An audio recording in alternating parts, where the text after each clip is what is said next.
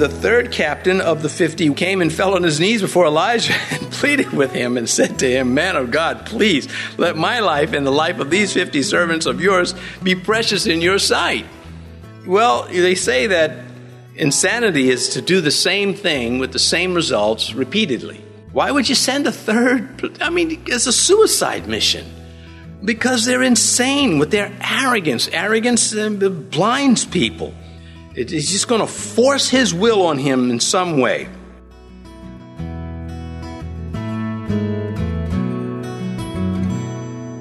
This is Cross-Reference Radio with our pastor and teacher, Rick Gaston. Rick is the pastor of Calvary Chapel, Mechanicsville. Pastor Rick is currently teaching through the book of 2 Kings. Please stay with us after today's message to hear more information about Cross-Reference Radio, specifically how you can get a free copy of this teaching. Today, Pastor Rick brings us part 2 of his message called A Real Prophet in 2 Kings chapter 1. By the time we come to the New Testament, it became a solid term, Baal-zebub, for Satan's gods, Satan's created gods, these fake gods. And so we have a third, from Zebul to Zebub to Zebel. Now, when you get to, and which means Lord of the Dunghill. So they've moved. He's the Lord of he's the Lord of princes, the ruler. Baal is ruler, and the Jews came along and said Baal is Lord of the flies. But by the time Christ had come along, they were saying Baal is the ruler of a dunghill.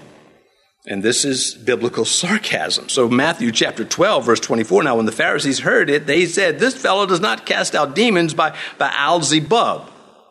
But the original, the Chaldean, it's a parody. And it is Beelzebul, the god of the dunghill. And that's how it was understood.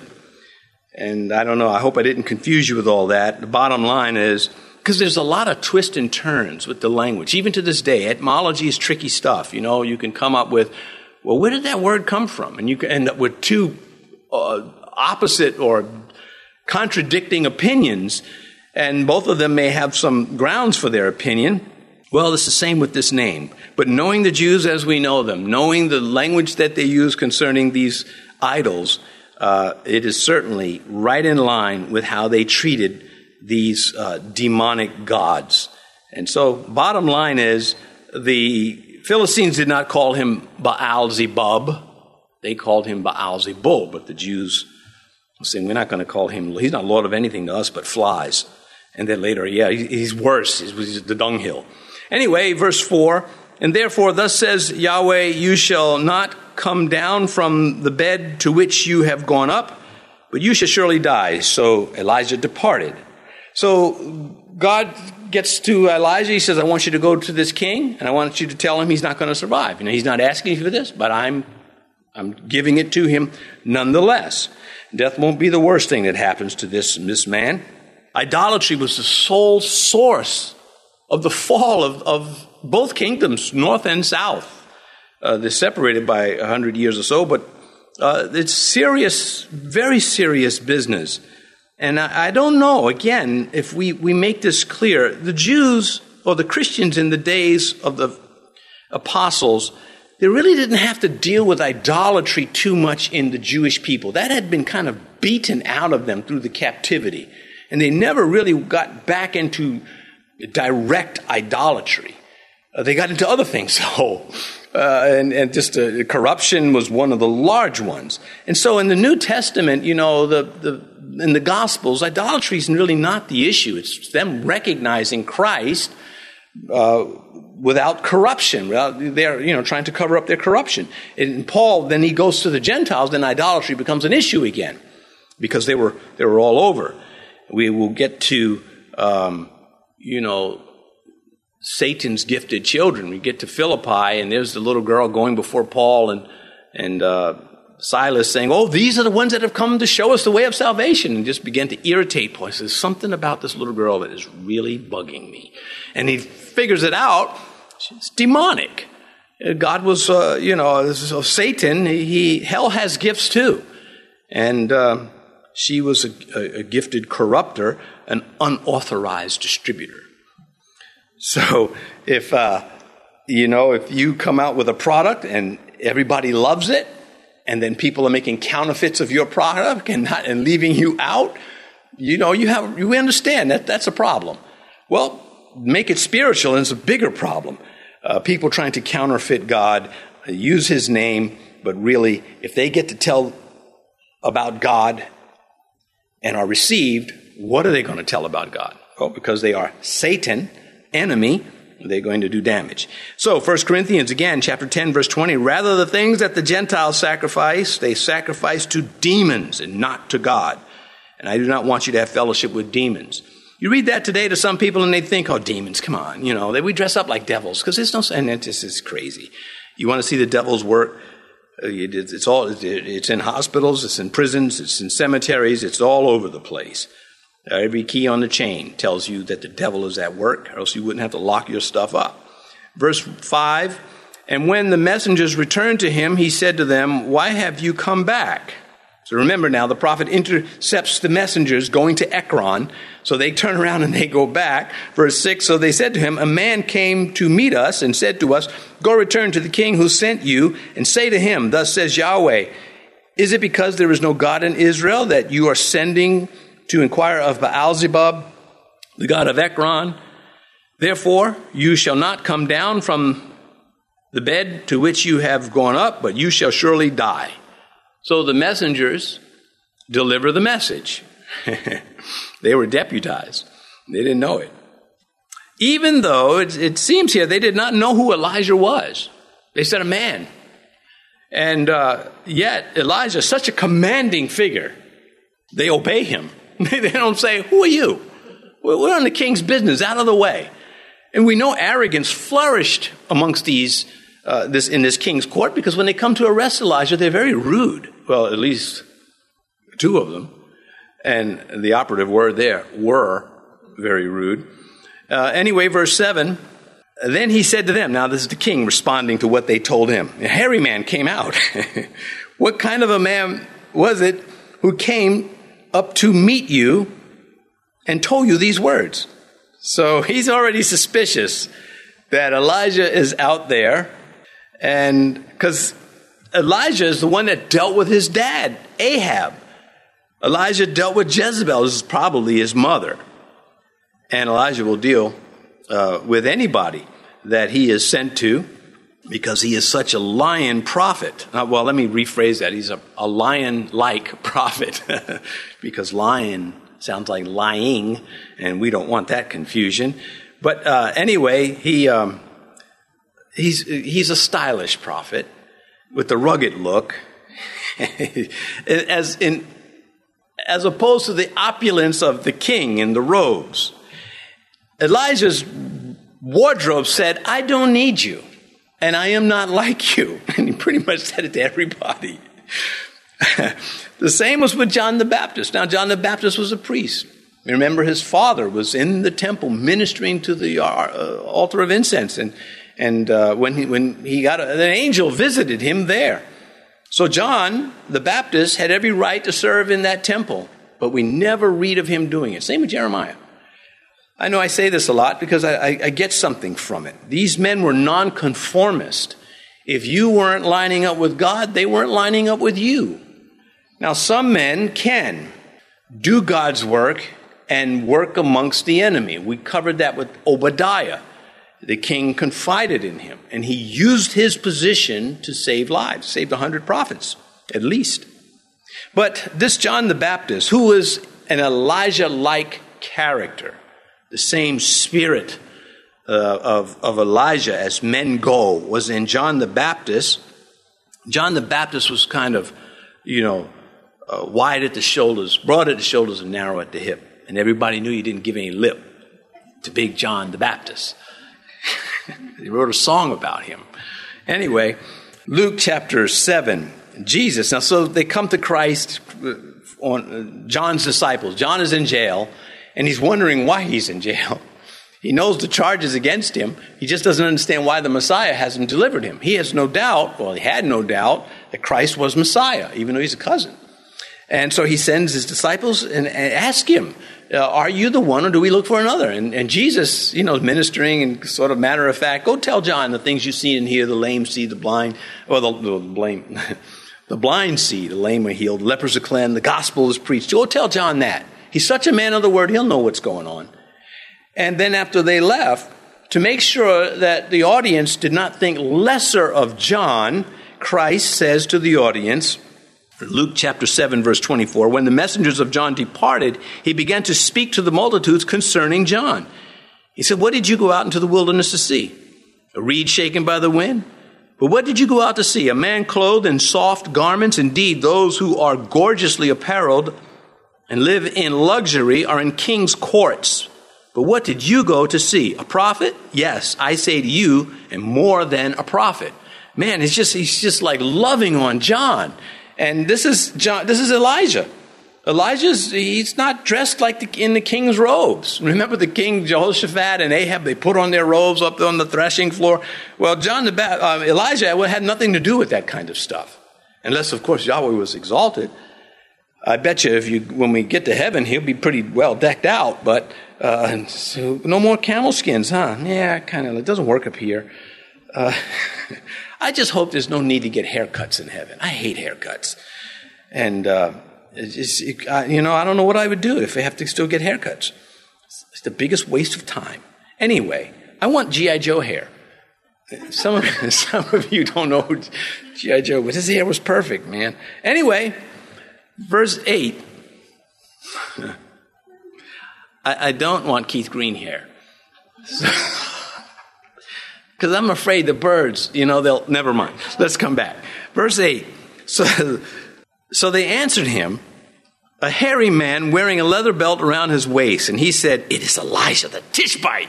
I knew it. This is what's happening here.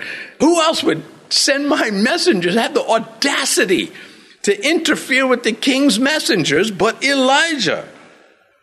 A hairy man or a man in hairy garb. The Hebrew allows both. It leaves us wondering, was his arms are all hairy, or was he a hairy guy, or is it his clothing? And we're kind of left up in the air. We know his clothing was. He's got I believe he was hairy too, because you can't eat locusts and bugs and stuff and not just get hairy. That's my thinking.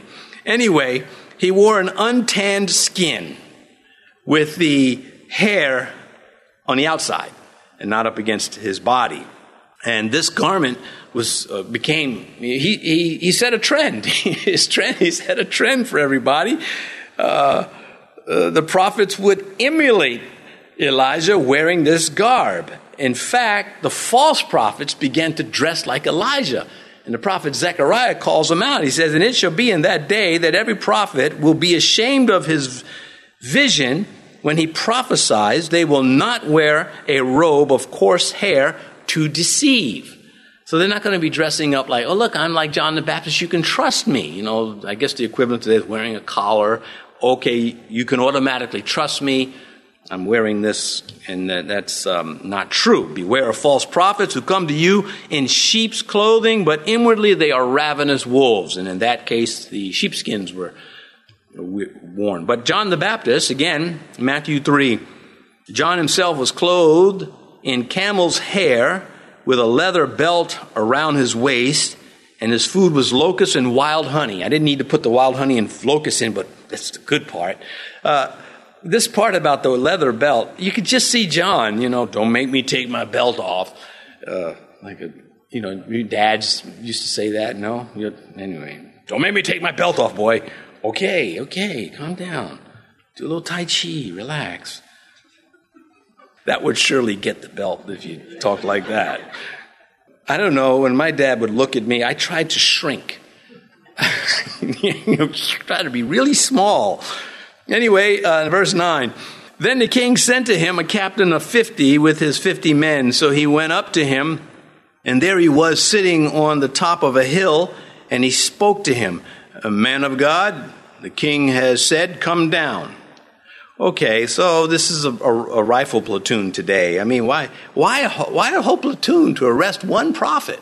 You know what he did to the prophets of Baal? There were 400 of them, Maybe they figured, the crowd, or maybe they would just show off. It doesn't tell us, but it is to me overkill. 50 guys, they can't even grab one person. There's not enough space for all the hands. But Elijah's not fleeing this time. He's not running. He's sitting up on the hill because he's a real prophet. And they're going to get a dose of that. He's learned his lesson, Elijah has, with the Lord.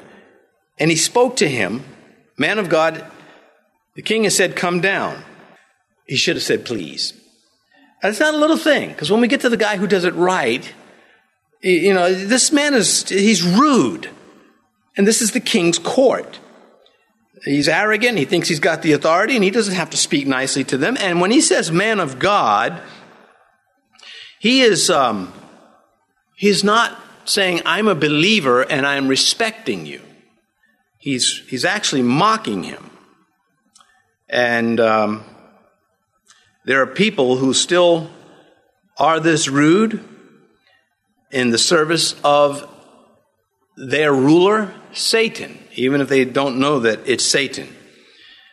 A descript temporary title for Satan is the ruler of this world. And the whole world is under the sway of the filthy sway of this ruler. John chapter 12, Jesus said, now is the judgment of this world, and now the ruler of this world will be cast out. And that process was beginning there. Incidentally, Satan was in the way of really people getting into heaven before Christ came. And when Christ came, he told the outlaw on the cross, today you'll be with me in paradise because I've cast that guy out the way. Your sins are forgiven. He's the one that introduced that to humanity, and Christ is the one that blew it away. But people still die this way because they are rude in their service of their king. And that's what's going to happen to this man and those with him. Manners count. Don't you notice it right away? If you have any decency, not everybody is raised in a good home. Not everybody has a good mother or a good father. But still they can learn decency just by the way they are made to feel. So if you're not raised to be polite, and all of a sudden people are treating you politely, you can learn and say, you know what, I like this better, and I'm going to emulate this. And it is disappointing to see rude Christians.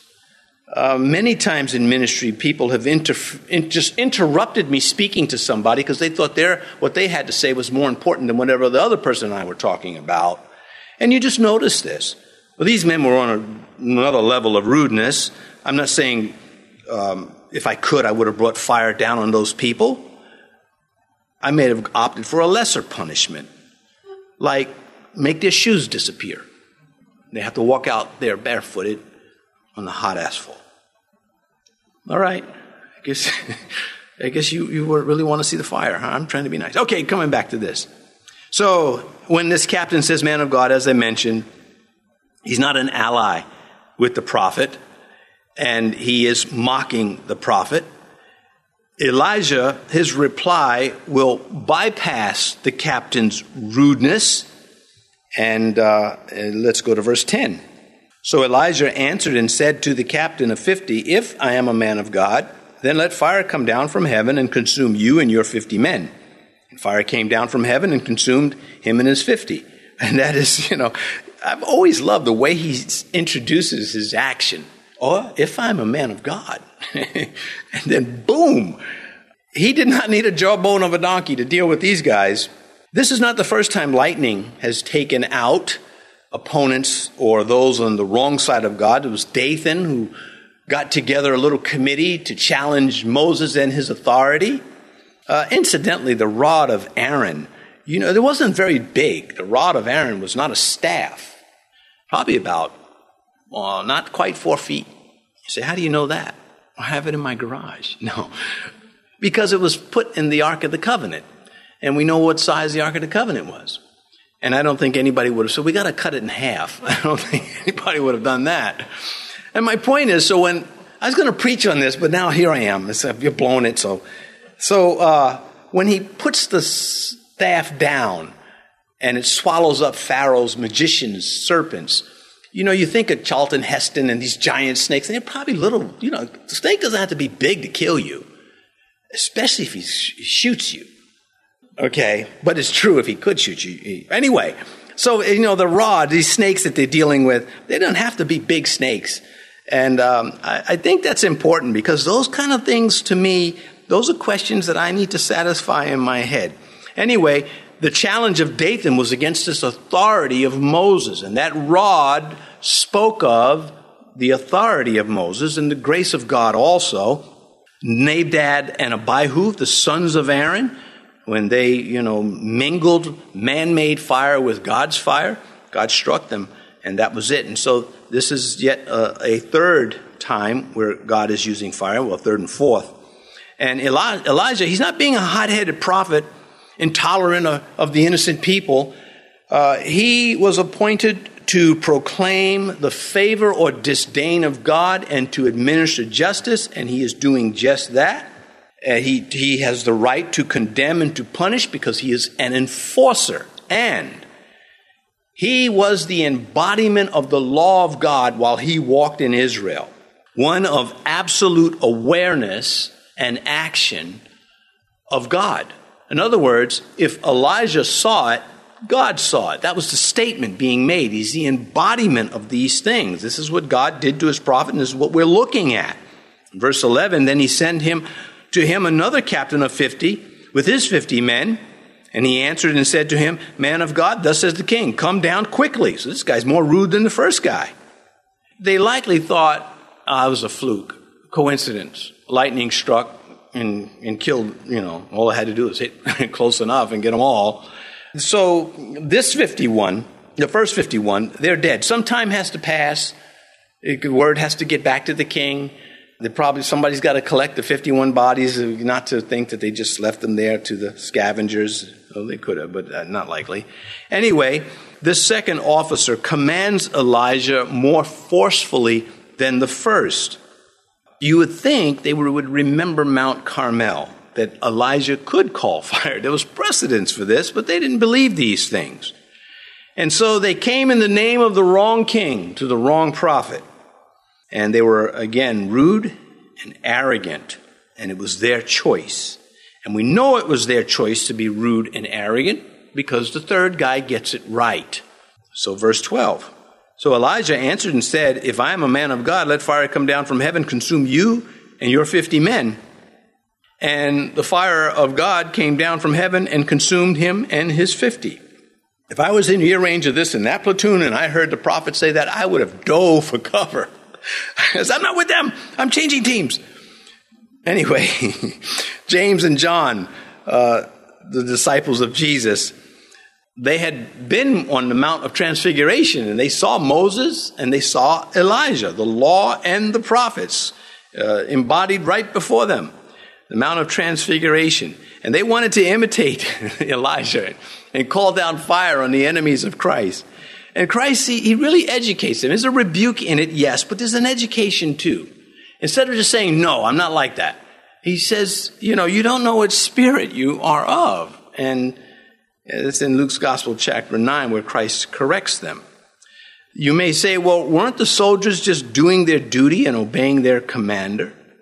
Yes, but that gave them no right to ridicule the prophet, to be rude and commanding, and it gave them no right to sympathize with a known idolater in the king.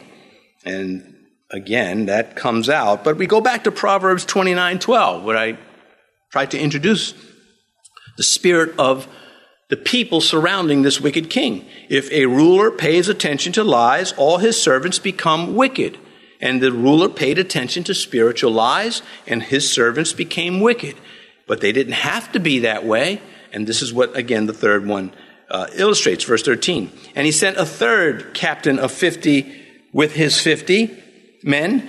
And the third captain of the 50 came and fell on his knees before Elijah and pleaded with him and said to him, man of God, please let my life and the life of these 50 servants of yours be precious in your sight. Well, they say that insanity is to do the same thing with the same results repeatedly. Why would you send a third? I mean, it's a suicide mission.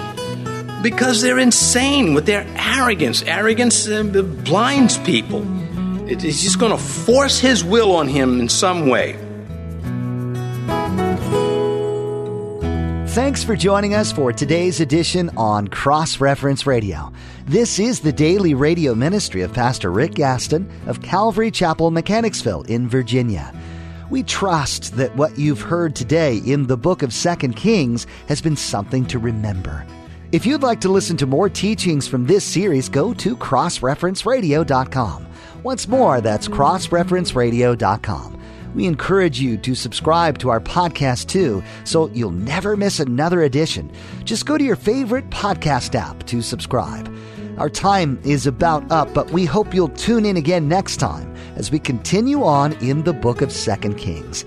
We look forward to that time with you, so make a note in your calendar to join Pastor Rick as he teaches from the Bible right here on Cross Reference Radio.